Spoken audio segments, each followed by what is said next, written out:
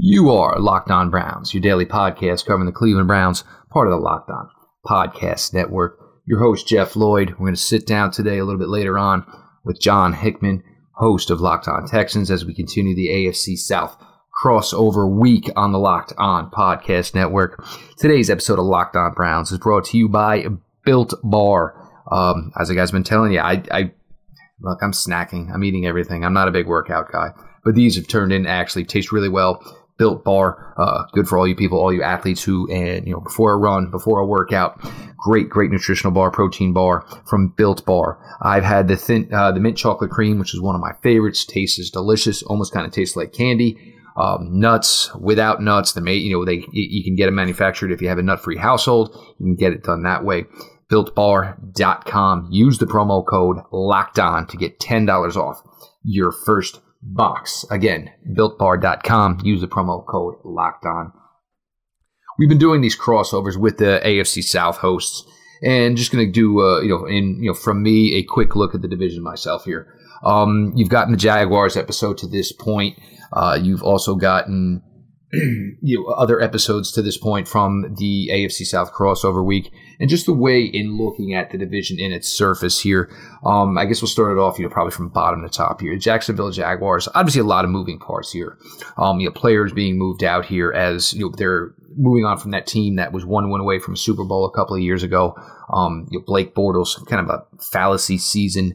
Never had the quarterback. Otherwise, maybe they had a long-term potential with that franchise here. Yannick Ngakoue, the situation there, one of the most talented pass rushers in the game. Jaguars don't seem to be willing to pay ball on the contract extension that Yannick wants here, causing an issue here, and Yannick taking it to social media, which is never a good idea on any player's parts here. But that's going to be an issue here. They drafted Josh Allen in 2019 as a defensive end. They just drafted Caleb Chason as a defensive end here in the 2020 draft here. I'm assuming they're going to move on. It's just going to be a question of the best compensation, what they can get here.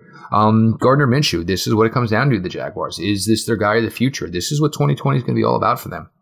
You heard the episode yesterday with Tony Wiggins, who was fantastic. Again, if you guys haven't checked that one out, by all means do, because Tony, great voice and has a great understanding of this Jacksonville Jaguars franchise. So he was a great interview. You're going to need to find out what you have in Gardner Minshew. You saw signs last year. You saw some really, really good signs of you may have stolen yourself a starting NFL cornerback in the 5th round. He's a little bit of a little bit exuberant off the field, a little bit of a different cat. And look, everybody's got to find their way to cope through the pressures of being an NFL quarterback. Obviously, Gardner's beats to his own drummer. Just a little bit of a different guy off the field, but make no mistake, when it comes time to suit up and play this game, Gardner Minshew showed as a rookie a really, really solid year here. Not a completely full team here yet, but you're going to get a good read. You're also going to get a good feel for what the Jaguars might need going further from hopefully what is their potential franchise quarterback in Gardner Minshew. The Indianapolis Colts. You bring in Phillip Rivers here, and you're hoping, there's just one shot left, one season left in Phillip Rivers. Obviously, 2019 was not a promising season for the veteran quarterback here. Comes into a new situation. Maybe something's different here. You're playing with a much, much better offensive line. You're playing with a good defense. He had a good defense with the Chargers. Didn't have the offensive line here. The running backs, whether it's Marlon Mack, you add in Jonathan Taylor out of Wisconsin, 2 really good backs here. They can rely heavily. Hopefully the game plan for the Indianapolis Colts isn't to have Phillip Rivers, win you games from the pocket as much as it'll be strong defense, strong offensive line play, and a strong run game where they can control the clock and help limit what their opponents do defensively. The Houston Texans. The whole DeAndre Hopkins trade, it just didn't make any sense on the surface. Obviously, he was a player Bill O'Brien did not want to go on with any longer. DeAndre, obviously part of the Arizona Cardinals now, and which should be, a pretty, uptick season for the Cardinals. But you brought in speed receivers. You've got, some underneath type of things with Duke Johnson. David Johnson, if he can get back to who he was, obviously an exceptional receiver. But it's all going to be on Deshaun Watson, obviously the future of the franchise, having his 5th-year option picked up. He is the engine that makes this Houston Texans team go. You hope to get a full year out of J.J. Watt. You've got some pieces on defense. Secondary picking up their play a little bit as far as the talent brought in there. So Houston Texans, division winner last year. I'm not necessarily sure we're going to see them repeat, but still could be in contention for a wild card. Then you take it on over and you go to the Tennessee Titans. Strong run to the playoffs last year. Ryan Tannehill was a big part of that team in the second part of the regular season. Not much part of that offense during the playoffs. Relied heavily on Derrick Henry. Strong defense, which worked out well for them. You're not going to be able to repeat that this year. Look, Derrick Henry, as fantastic as he is, NFL teams can commit to taking one facet away, and there will not be a defensive coordinator that's going to let Derrick Henry go for 200 yards a pop in 2020. He will be the focal point. Tannehill, A.J. Brown, these guys are going to have to produce as far as the passing game. If Tennessee wants a return trip to the playoffs, would rather do it as the winner of the AFC South in 2020. So there will be a home game down in Nashville. That's my thoughts, my breakdown here on the AFC South. We're going to get to a little bit more here. John Hickman, Locked On Texans. It's just really hard to explain the taste of Built Bar. Real chocolate, amazing flavors. The first couple I've had, whether it was mint chocolate chip or the toffee almond, just really, really very good. Tastes good, almost like a candy bar. It's just crazy how good these are and actually how much help they can actually bring to your body. Amazing combination of low calorie, high protein, and low sugar. No crazy additives. If you compare it to the most popular men's bar, it is half the calories, 7 times fewer carbs, 7 times fewer sugar grams, and more protein. How can it be that good for you and taste that good, almost as good as a candy bar? That's a secret that BuiltBar.com is keeping for themselves. One thing I do appreciate with Built Bar is you can build your own box. With most variety packs, they just send you what they send you. Built Bar, you can go in and customize your own variety pack. Go to BuiltBar.com. Use the promo code LOCKEDON to get $10 off your first bar. www.BuiltBar.com. Again, use that promo code LOCKEDON and just check it out for yourself. We appreciate everybody for listening, obviously, to the crossover week here, AFC South, AFC North. Should be a really, really great slate of games this year with the depth in the AFC North and most certainly the depths in the AFC South. Jeff Lloyd, your host of Locked On Browns, here with John Hickman, one of the hosts of Locked On Texans. John, I guess if we're going to talk Texans, there's no way we can go about this without talking about DeAndre Hopkins. Was DeAndre Hopkins that much of a distraction? Was this more about a money type of thing? Or was this just more of a vision about what he felt was best for this offense here? Because looking at it from a national perspective, I don't think anybody had heard anything about DeAndre Hopkins and the fact that maybe he had a couple of children.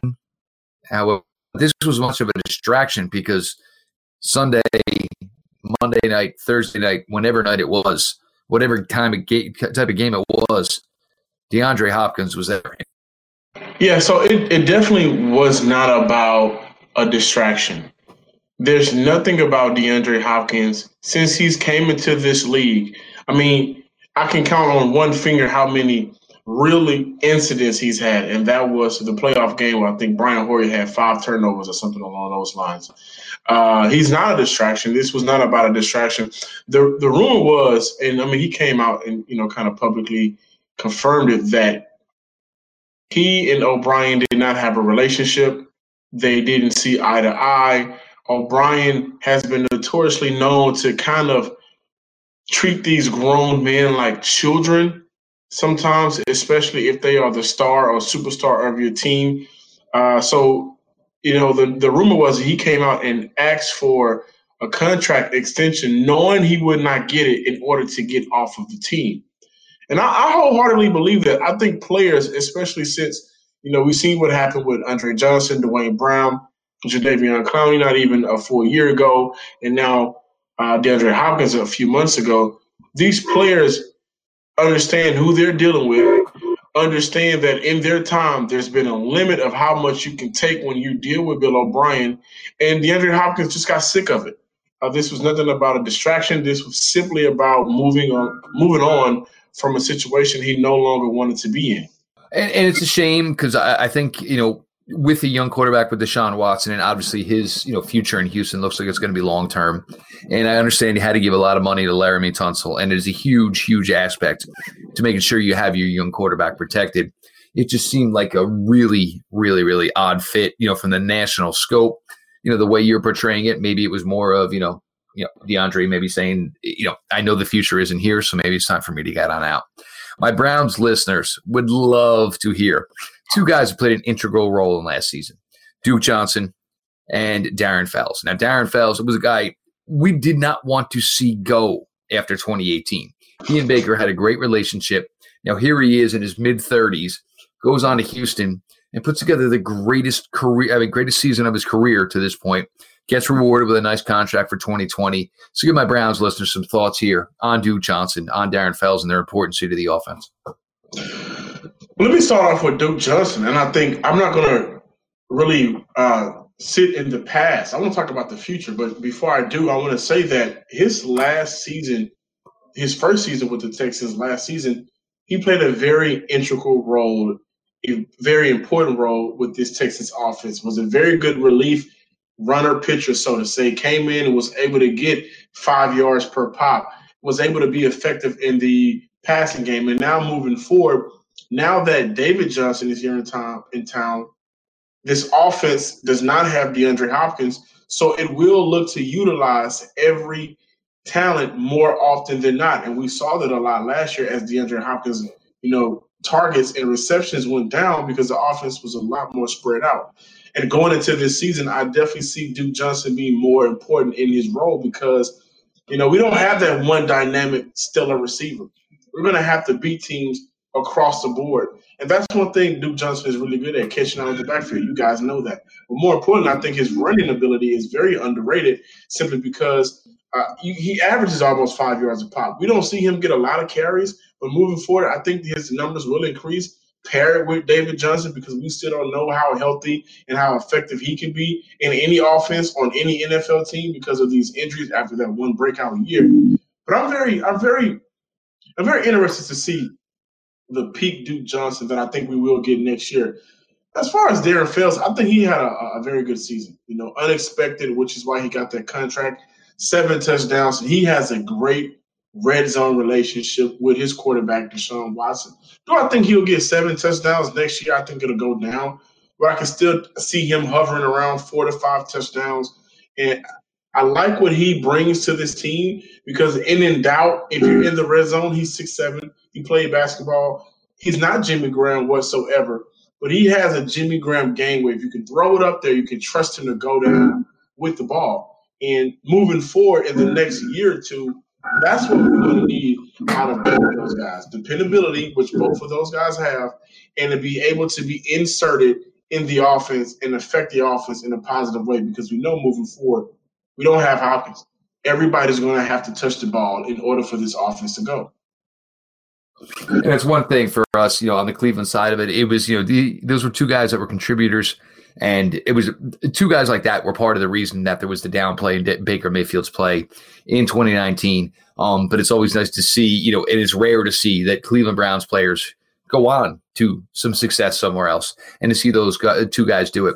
Not a big off season, John, for the Houston Texans.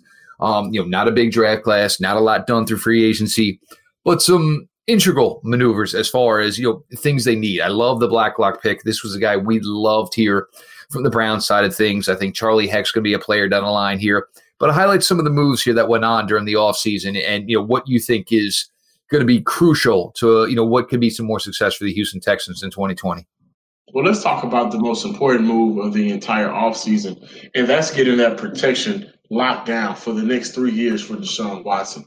Laramie Tunsil getting that deal, record-breaking deal. I mean, $22 million over the course of each year for the next 3 years, averaging out $22 million, getting that big $66 million contract, and I think $51 million was guaranteed. Listen, when Laramie Tunsil came into Houston the year before, the Texans gave up nearly 70 sacks. This prior year, that's knocked down almost 20 sacks, and we can also – we here at Locked On Texas, we credit Deshaun Watson for a lot of those sacks because he caused them because of his his ability to make plays, those big home run plays, is great at times. But a lot of times, just throw the ball away or just hit the open man, and you don't have to get the home run play every time. So he causes some of those sacks. One thing about Laremy Tunsil is he has to cut down on those penalties, of course. But remind you this, listeners at home, that Laremy Tunsil didn't have an offseason with his team. The trade happened a week before the actual season kicked off. And I think that's a very important role in part when we look at what he'll do this year coming up compared to last year. He'll get some type of offseason. Outside of that, I think we really hit home with Ross Blacklock. We know DJ Reader went to Cincinnati in your division, and I think he'll do well for the Bengals. But we needed to replace DJ Reader. Not only that, I think Ross Blacklock has a ceiling that's much higher than what Reader had. I think he can be able to be, more versatile across the defensive line. I really do. I think he can be able to cause more pressure on the quarterback and get more sacks and more tackles for loss. And DJ Reader was very good in his role, but the athleticism that Blacklock has is something that Reader does not have. And pairing him with the likes of J.J. Watt, who I'm hoping that he stays healthy for the entire season. Jonathan Grenard out of Florida, I think will have a tremendous year. Whitney Merciless, all of those outside linebackers on the defensive front just getting ready and geared up for another year. Ross Blacklock fits in perfectly for the Houston Texans. I was a big fan of the player and a big fan of the selection. I think he's going to walk into a golden opportunity in Houston. Bill O'Brien. Now, this is one of the difficult things. Obviously, when you have a head coach who's also the GM here, and now this is going to continue, Bill here. And I do think some of it, there's going to have to be just maturation between the players, obviously, and between Bill here. And I thought, we've talked about this, the Houston Texans and that, analyzing them is, yes, Deshaun Watson, it's the love to try to extend every play. And you do get a little hesitation with it, obviously, with his injury history. But he does maybe sometimes make the numbers for that offensive line look worse than they actually are, though. Now, Bill O'Brien here. Are you guys confident? Like, can Bill O'Brien get this franchise from a team that can get to the playoffs every year to the point where maybe it's, contending in an AFC championship game? After the entire offseason for the last year, trading Jadeveon, trading Hopkins, and the moves that he's made, I can see his direction, right? And we saw a little bit of it last year where Hopkins cannot be the only focal point on this offense. His targets and his receptions went down from the year prior. He wants to be more balanced. And the reason why I want to give him some type of, I'm not going to say credit, but a pass is because we've seen our team here in Houston struggle with depth. One player goes down, and it seems like whether the offensive defense, which side of the ball, when one player goes down, then the entire side of that ball seems like it cannot function. And his way of thinking right now is he wants versatility. He praised his DBs outside of Tashawn Gibson, which in that press conference, he named every DB in that secondary outside of Gibson, and then a few days later, he's released. He likes that versatility, and he's looking to add that depth. So when I look at what he's proposing to do, those are everything that I've wanted him to do for the Houston Texans for a very long time. Well, not just necessarily him, but a GM should do in Houston for a long time. Get the depth that the team needs. Just so happens that we had to sacrifice our second best player on the team, but I see his vision, and I'm a man of, okay, I'm going to give you the opportunity to, here's your blueprint that you're giving us, lay your groundwork, and then act on it. Now, once you act on it and it blows up in everybody's faces, then, yeah, you have to go. Yeah, there's no faith in you. And right now, the city of Houston, the fans, they don't have faith in Bill O'Brien. The AFC South titles, we've had them. Okay, that's fine. But we have not made it to an AFC conference game. The Jaguars did it. The Titans did it last year, and the Colts did it. Every team in the span of Bill O'Brien's tenure has made the AFC title game outside of the Texans. Now, this is what you want to do. You want to assess the problem that you've seen this team has struggled with. Okay, I'll give you the season or two to knock it down and work on it. But after that, if you haven't made any real improvements, Jeff, I'm sorry. The little faith that you have, it's all gone. There's no more credit. You have to go.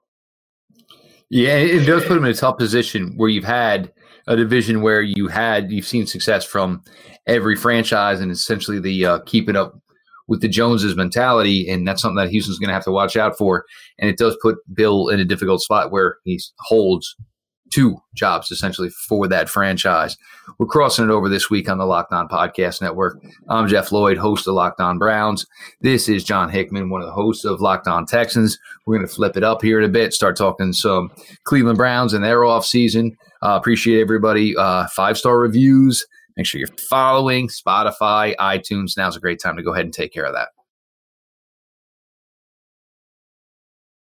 Texans fans, Cleveland Browns fans, thank you for listening and checking out the Locked On Crossover show that we have been doing last week. This week, we're doing it to really have fun with our, Locked On family. We don't get a chance to see each other at all. Everybody's in different states. I mean, unless it's the Houston Texans and Rockets or Cleveland Browns and Cavaliers, we don't really get a chance to see each other. So having these crossovers, I enjoy them. I get a chance to see the outside perspective of a person's team that not only are they repping, but they're professionally discussing and talking about on the daily basis, what we do here at Locked On Podcast Network. Now, we're talking about the Browns. We had an opportunity to talk about the Texans before we talk about the Browns. Baker Mayfield was ranked over Deshaun Watson last year in the NFL 100. And I have to say, because Texans fans were a little pissed about that following season, everything laid out the way it was supposed to. So Texans fans, you go ahead and rep your team and rep your quarterback the way you should. But Jeff, man, I got to ask you a question. There are these rumors circulating about two players, one that's on the roster, one that's not on the roster, and I believe one of them is already confirmed fake. But there's a rumor talking about Jason Peters joining the Browns.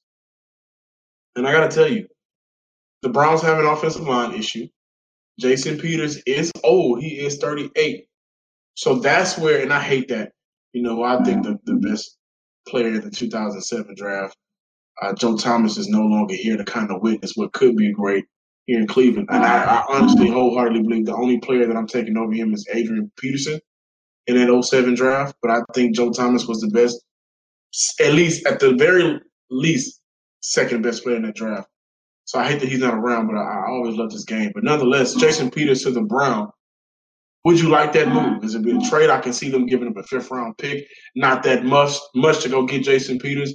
I think he can help out that offensive line tremendously. However, I don't cover the Cleveland Browns like you do. Let's talk about it. Well, the Browns went into this offseason and they were aggressive. Within the first hour of free agency being open, they were able to take care and bring in Austin Hooper and Jack Conklin, two of the top free agents at their positions at the time. For me, and knowing they held pick number 10 overall in the draft, and they thought highly of all the rookies in this class, whether it wasn't Andrew Thomas, whether it wasn't Mekhi Becton, and obviously, Tristan Wirfs, and ended up with the opportunity with only one off the board at 10 to take Jedrick Wills, who they thought very highly of. And this has been something here with a lot of people talking about this with the veteran offensive tackles, whether it was Jason Peters who was available, the whole Trent Williams availability, and whether the question was there, interest or not. They had all these opportunities. They could have pursued this. They chose not to do anything Trent Williams front, and the Redskins still were hoping maybe Cleveland would call until Cleveland drafted Jedrick Wills at number 10 overall. I think if they truly felt they wanted to go with a second veteran offensive tackle, they had every opportunity to. They are still rolling around in cap space. Right now, they're the tops in the league with over $30 million. So even if it was a 1-year deal for one of these veterans, if they felt that they truly needed it to happen, they probably would have addressed it by now. This isn't, a knock on Jason Peters, who's a fantastic player. The question also may be, where exactly is Jason Peters looking? Look, when you get to that age, you want to say, hey, look, if I'm playing for one more ring. That's not usually the place where you go to Cleveland and hang your hat for a season. I truly think if they felt the need for one of these veteran tackles, it would have been addressed, and it would have been addressed months ago. I know they're confident with Jedrick Wills. I know they feel that even though he's a rookie and they're going to put him out there on that island, they are solid at left guard. They are solid at center. They are well established now at right tackle with 3 veterans there, all guys with solid NFL resumes. If one of these veteran offensive tackles really was something that was kind of itching at them, they would have scratched it, and they would have probably scratched it a while back. Yeah, you mentioned Jedrick Willis. How confident are you in him going into his rookie year? Because he has to protect Baker Mayfield, who had a very sporadic year last year, and quite frankly, disappointed after that 7, 8-1 season his rookie year. Showed a lot of promise, but last year I will say they struggled on offensive line. Uh, Baker Mayfield has a tendency whenever he's flushed out of the pocket. I mean, it's very clear on tape. He flushes out and he rolls to the left side, I believe, more consistently than I've seen in any other quarterback in the NFL this year. But nonetheless, how confident are you in Willis Jr. going into the season? For me, there were guys I thought were better. Obviously, I thought Andrew Thomas was the best tackle in his class. There's nothing he can do about it. He went number 4 overall. Mekhi Becton, you look at it, and there just was not enough of the experience there as far as pass reps. And Louisville, his years there, they weren't running the most traditional of offenses. Then you get to Tristan Wirfs, was a player I really liked. I would have been totally fine and content with a 10. But, he had some time on the left side. This was, the concern you have with Jedrick Wills. And, there's no way anybody can say, oh, he'll be fine. Look, you have no way to know he's going to be fine. He played right tackle in high school. He played right tackle at Alabama. And, even though I have plenty of people I trust, as far as opinions and their evaluation of players that say, he's going to go to left side. He's going to be just fine. That's great. It is. But it does not mean it's still not a concern. He's had a little bit of relationship with Joe Thomas before getting drafted, some back and forth. Once he was officially drafted by the Browns, Joe Thomas, hey, anything you need, you got my number. We'll work through it together. Any questions you got, footwork, how are you going to work out differently? What adjustments are you going to make going to the left side? I think he's going to be okay. But you still cannot just say it and throw it out there like it's just a foregone conclusion. Because if you do that, you're also looking at the Browns from last year. Everybody thought it was going to be a foregone conclusion. They were just going to run all that talent out there, and it was going to add up to wins. It didn't. So until something proves you to ignore the negative that may be there with Jedrick Wills and the fact that he's never played the left side. So until you truly see it, and you know what, you can say, yeah, it was a concern. You know what? Wow, I can't believe we even made it a concern because he's taken it and he's taken to it like a fish to water.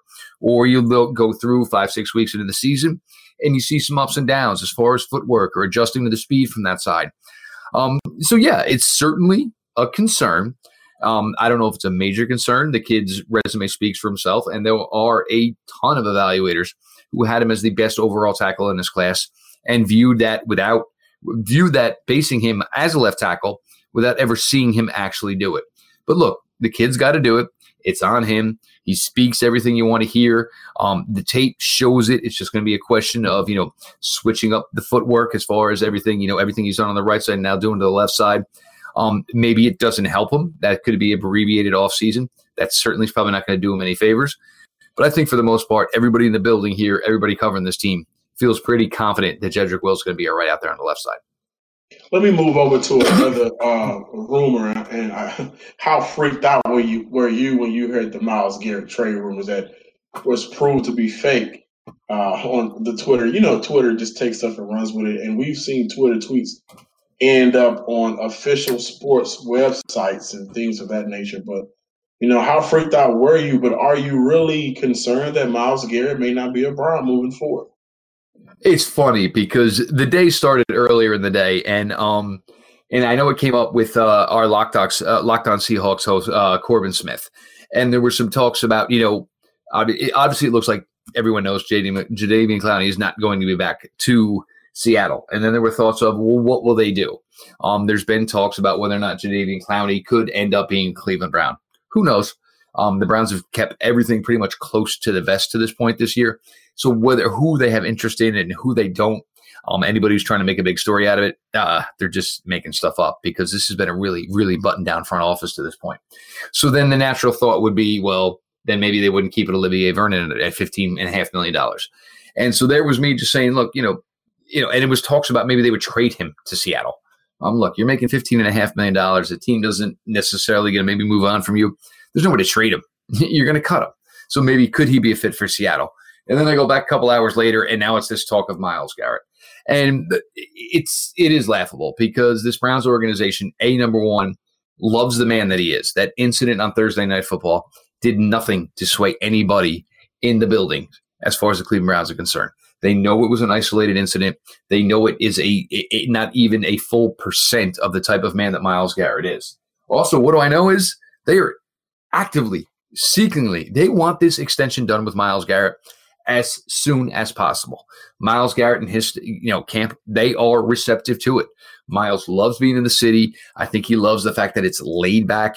It's not the pressure of a New York. It's not the pressure of a Los Angeles or a Chicago. I think the type of guy he is and the laid back personality that he is, not saying that he's not motivated, dedicated, any of that stuff, because he truly is. I think he just prefers being in an environment where it's not hounded by the media. He wants to be here long term. The franchise wants him here long term. The franchise, they truly think that hopefully they can keep him here forever, and that when Myles Garrett's career is done with the Cleveland Browns, he'll just go across the street to Canton, Ohio, go to the Pro Football Hall of Fame. They are not concerned about the long term of Myles Garrett. Myles Garrett is going to be a Cleveland Brown. That is not going to change any way whatsoever. They've made every move, shifting the money around, understanding the fact that they're going to have to pay Myles long term, as long as everything goes the way they feel it is going to go with Baker. And this is tough when you have back-to-back number one overall picks. You got to make sure the money's right and you can extend these guys and you still got talent around them. And that is certainly what their goal is and what their intentions are for the future. How confident are you guys in Kevin Stefanski? First-year head coach, spent majority of his career with the Vikings. Had the 2019 season where the Vikings put up very great offensive numbers. How satisfied are you guys with their signing? Well, here's the interesting thing, because Kevin Stefanski was up for this job last year. He was up for an offense coordinator position with the Cleveland Browns the year before that. They know him well. Paul DePodesta knows him well. Andrew Berry knows him well. These guys have sat down. They've broken bread. They've talked about working together. So, as much as that, Josh McDaniels was a hot name, and for me, it was even one I was thinking of. Just because I wanted somebody with experience to come into this job, whether it was good, whether it was bad. I wanted somebody with experience here. But they went and they had a common influence with Kevin Stefanski. With this analytic approach, they all look at things similarly. And the press conferences to this point, whether it was Paul DePodesta, whether it was Andrew Berry, whether it was Kevin Stefanski, you close your eyes and you wouldn't necessarily know who's speaking. It's the same verbiage, and they use the same terms, whether it is, working as a goal, or this is a fit, this is a system fit, this is a team fit, this is an organizational fit. And you hear these same words coming out of these guys' mouths, where years in the past, it was the GM, with John Dorsey saying nice hot flashes and this and, not real football players and things of this nature. And Freddie Kitchens, who was, big on hashtag phrases, but not much else here. They speak and sound like most professional front offices do in the NFL. For Kevin, look, it's going to be a tough spot, because you're going to get into this and you're not – the Browns should have already had 2 weeks of workouts into this point. With a new head coach, you're allowed to, start earlier than others. They haven't been able to do that. He's made this a different thing, though. These guys, his players, have access to everything they need, and he's told them that. They're receptive to it. He's ahead of it as far as what, his players can learn through this process, and he's trying to force feed them as much as he can right now, even though there's not classroom work, there's not whiteboard work, there's not talking it out on the field work. He's really going aggressive with this approach, which bodes well for him. But the other thing is kids are buying in. And with this analytic approach and the way these players are nowadays, 21, 22, 23, 24, whatever it may be, these guys are light years more intelligent than football players 10, 15 years ago were at that same age. These kids know the game. They know it well. So they need to be stimulated. They need to be challenged. And thus far, Kevin Stefanski is fitting that bill. Last but not least, the most important question for every Cleveland Brown fan. And, honestly, I think for any NFL fan too, because the NFL is at a point where eventually the team that has been bad for so long needs to hit that curve.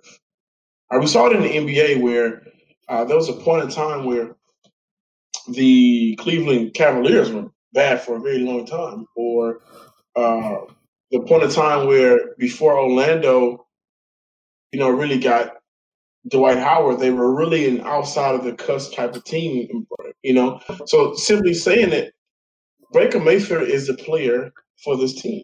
He's a coach.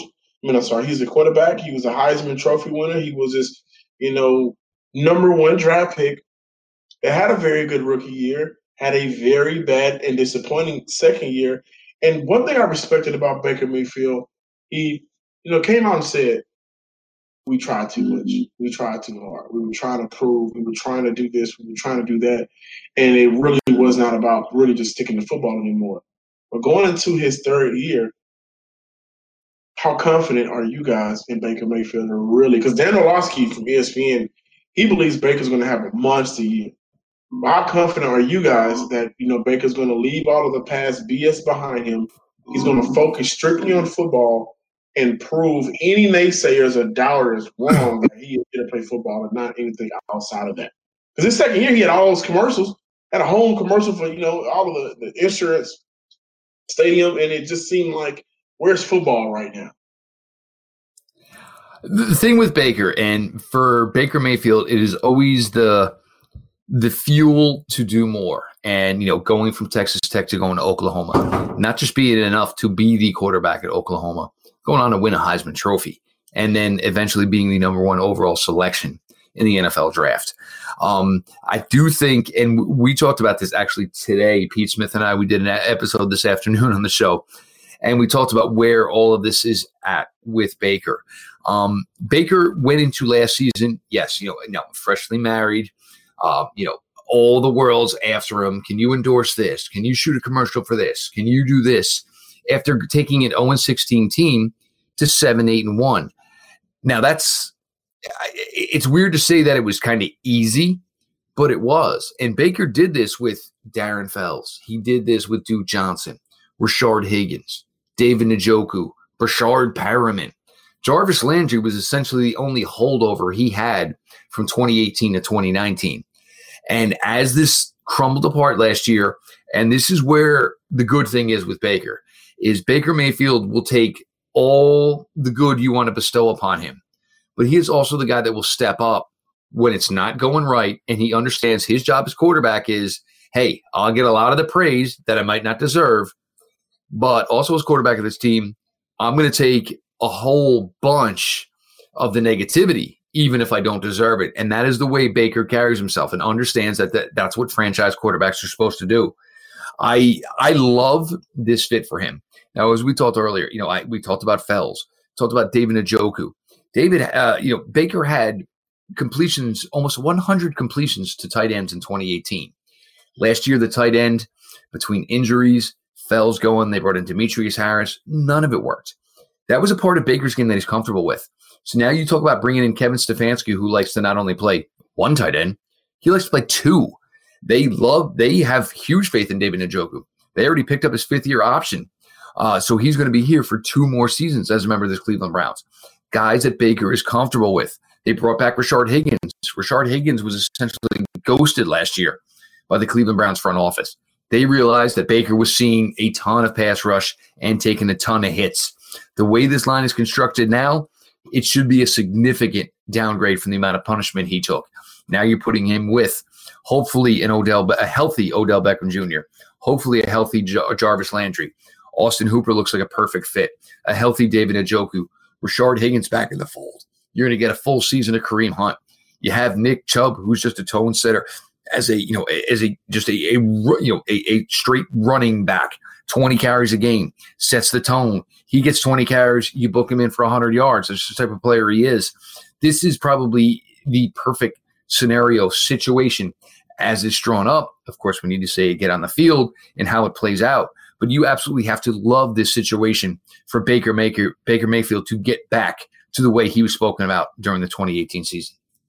And I like that Austin Hooper pickup that you mentioned because I think he's going to come in and bring dependability and somebody who's been in high-powered offense and knows how to contribute with star receivers around him and plays a role. So I really like that signing for you guys, and I think David Njoku will probably be on his way out at some point soon.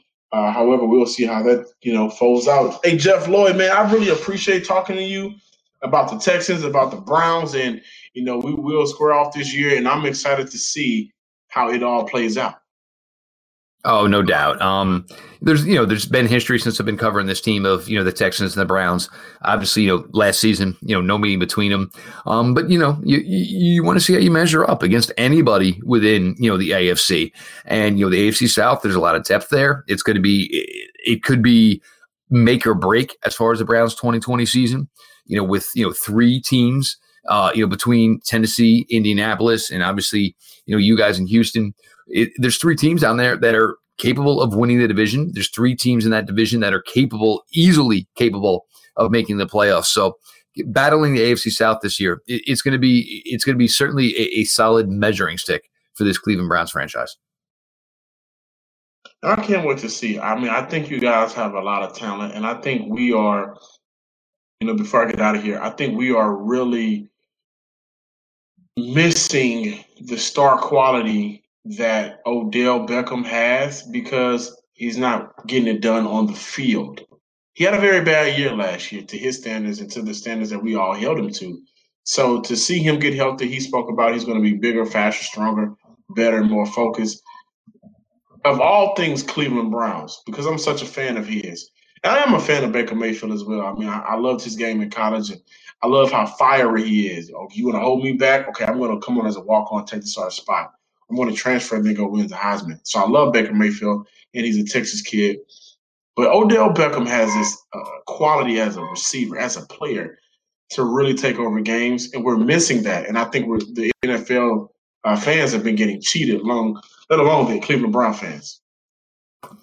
Yeah, it's tough. For me, in the 2014 draft process, I was in love with Odell Beckham. Just a huge, tremendous fan. And obviously, once he got his start in this league, I mean, he was wrecking it on a consistent basis. Some injuries have caught up to him, and there's been naysayers along the way.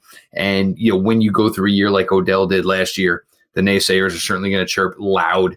But, I mean, look, he still put up 1,000 yards. He had, a hernia that was already bothering him by late September. And by the end of the season, any athlete, once the Browns were eliminated, could have said, look, this is a waste. Why am I doing this? I can only risk further injury. Odell didn't have to finish that season. Put in 16 games in the book, played week in, week out, still got that 1,000 yards. You think about him healthy with a quarterback the capability of Baker Mayfield, it's certainly a scary, scary proposition. Absolutely, and I can't wait to see it. Well, we'll have this conversation a little bit later on in the year when we discuss football in the upcoming 2020-2021 season. I can't wait to have it. Oh, no doubt about it. Look, I mean, fingers crossed, everybody just be smart, be safe, do what your legislation is telling you. You want to get back to normal? Well, then do what you got to do now. Look, we all want our kids back in school. We want to be able to go out and live our social lives. And God knows we all want to be able to have some football come fall. Listen to the man. He's smart. He knows something. He knows the Browns, and he knows what he knows. That's why he just told you guys to basically stay ass in the house. All right, man. All right, Jeff. When I finish with this one, because I'm going to go back and do our A and basically D block, I'll get this sent over to you. Yeah, just drop me some audio, man. You got my Gmail, bro. All right. John, it was a pleasure, dude. Hey, no, it really was, man. And how's everything going in Cleveland? I went out there a couple years ago, and this was actually the year that they were really trying to keep LeBron before he went to LA. And it was so sad out there. Like, it was gray and gloomy. They had the streets downtown painted with whatever it takes. And I was just like, yeah, whatever it takes to keep LeBron because he's leaving. And it was just so sad out there. Nobody understood his move, and it was all calculated. It was all about his kids. Look, I mean, his money was made tenfold. It ain't about him anymore. It's about putting the best position for his kids to succeed. He wanted to get out there. He wanted to get to that life. I mean, the craziest thing for him, though, was seeing all this Kobe stuff, and all of a sudden, here was LeBron, like he'd been a Laker for 15 years, talking about Kobe like he was his, like he was the, Kobe was the top, the king, and LeBron was the prince. Like, that was the craziest thing, because it was like dude, you're about as LA as nobody. You've been there for 9 months. And all of a sudden he was now just the face of this entire city dealing with that whole tragedy. It was just crazy. Yeah, that's what happens when you are LeBron James and you've been. Yeah, exactly. He could move into my town tomorrow, and he would be, he'd be the mayor by tomorrow. Exactly. Yeah, I mean, I thoroughly believe if he wanted to put in the work to have it happen, he could orchestrate Seattle getting basketball back. All you would have to say is, look, I'll give you $350 million to get the process started. Make me the small forward. Let's roll. And they'd have a basketball team probably by July. Then afterwards, make me a half owner. Part owner, something like that. Exactly. He won the Jordan route after that. All right, man. I'll talk to you later. Pleasure talking with you, John. Be good, bud.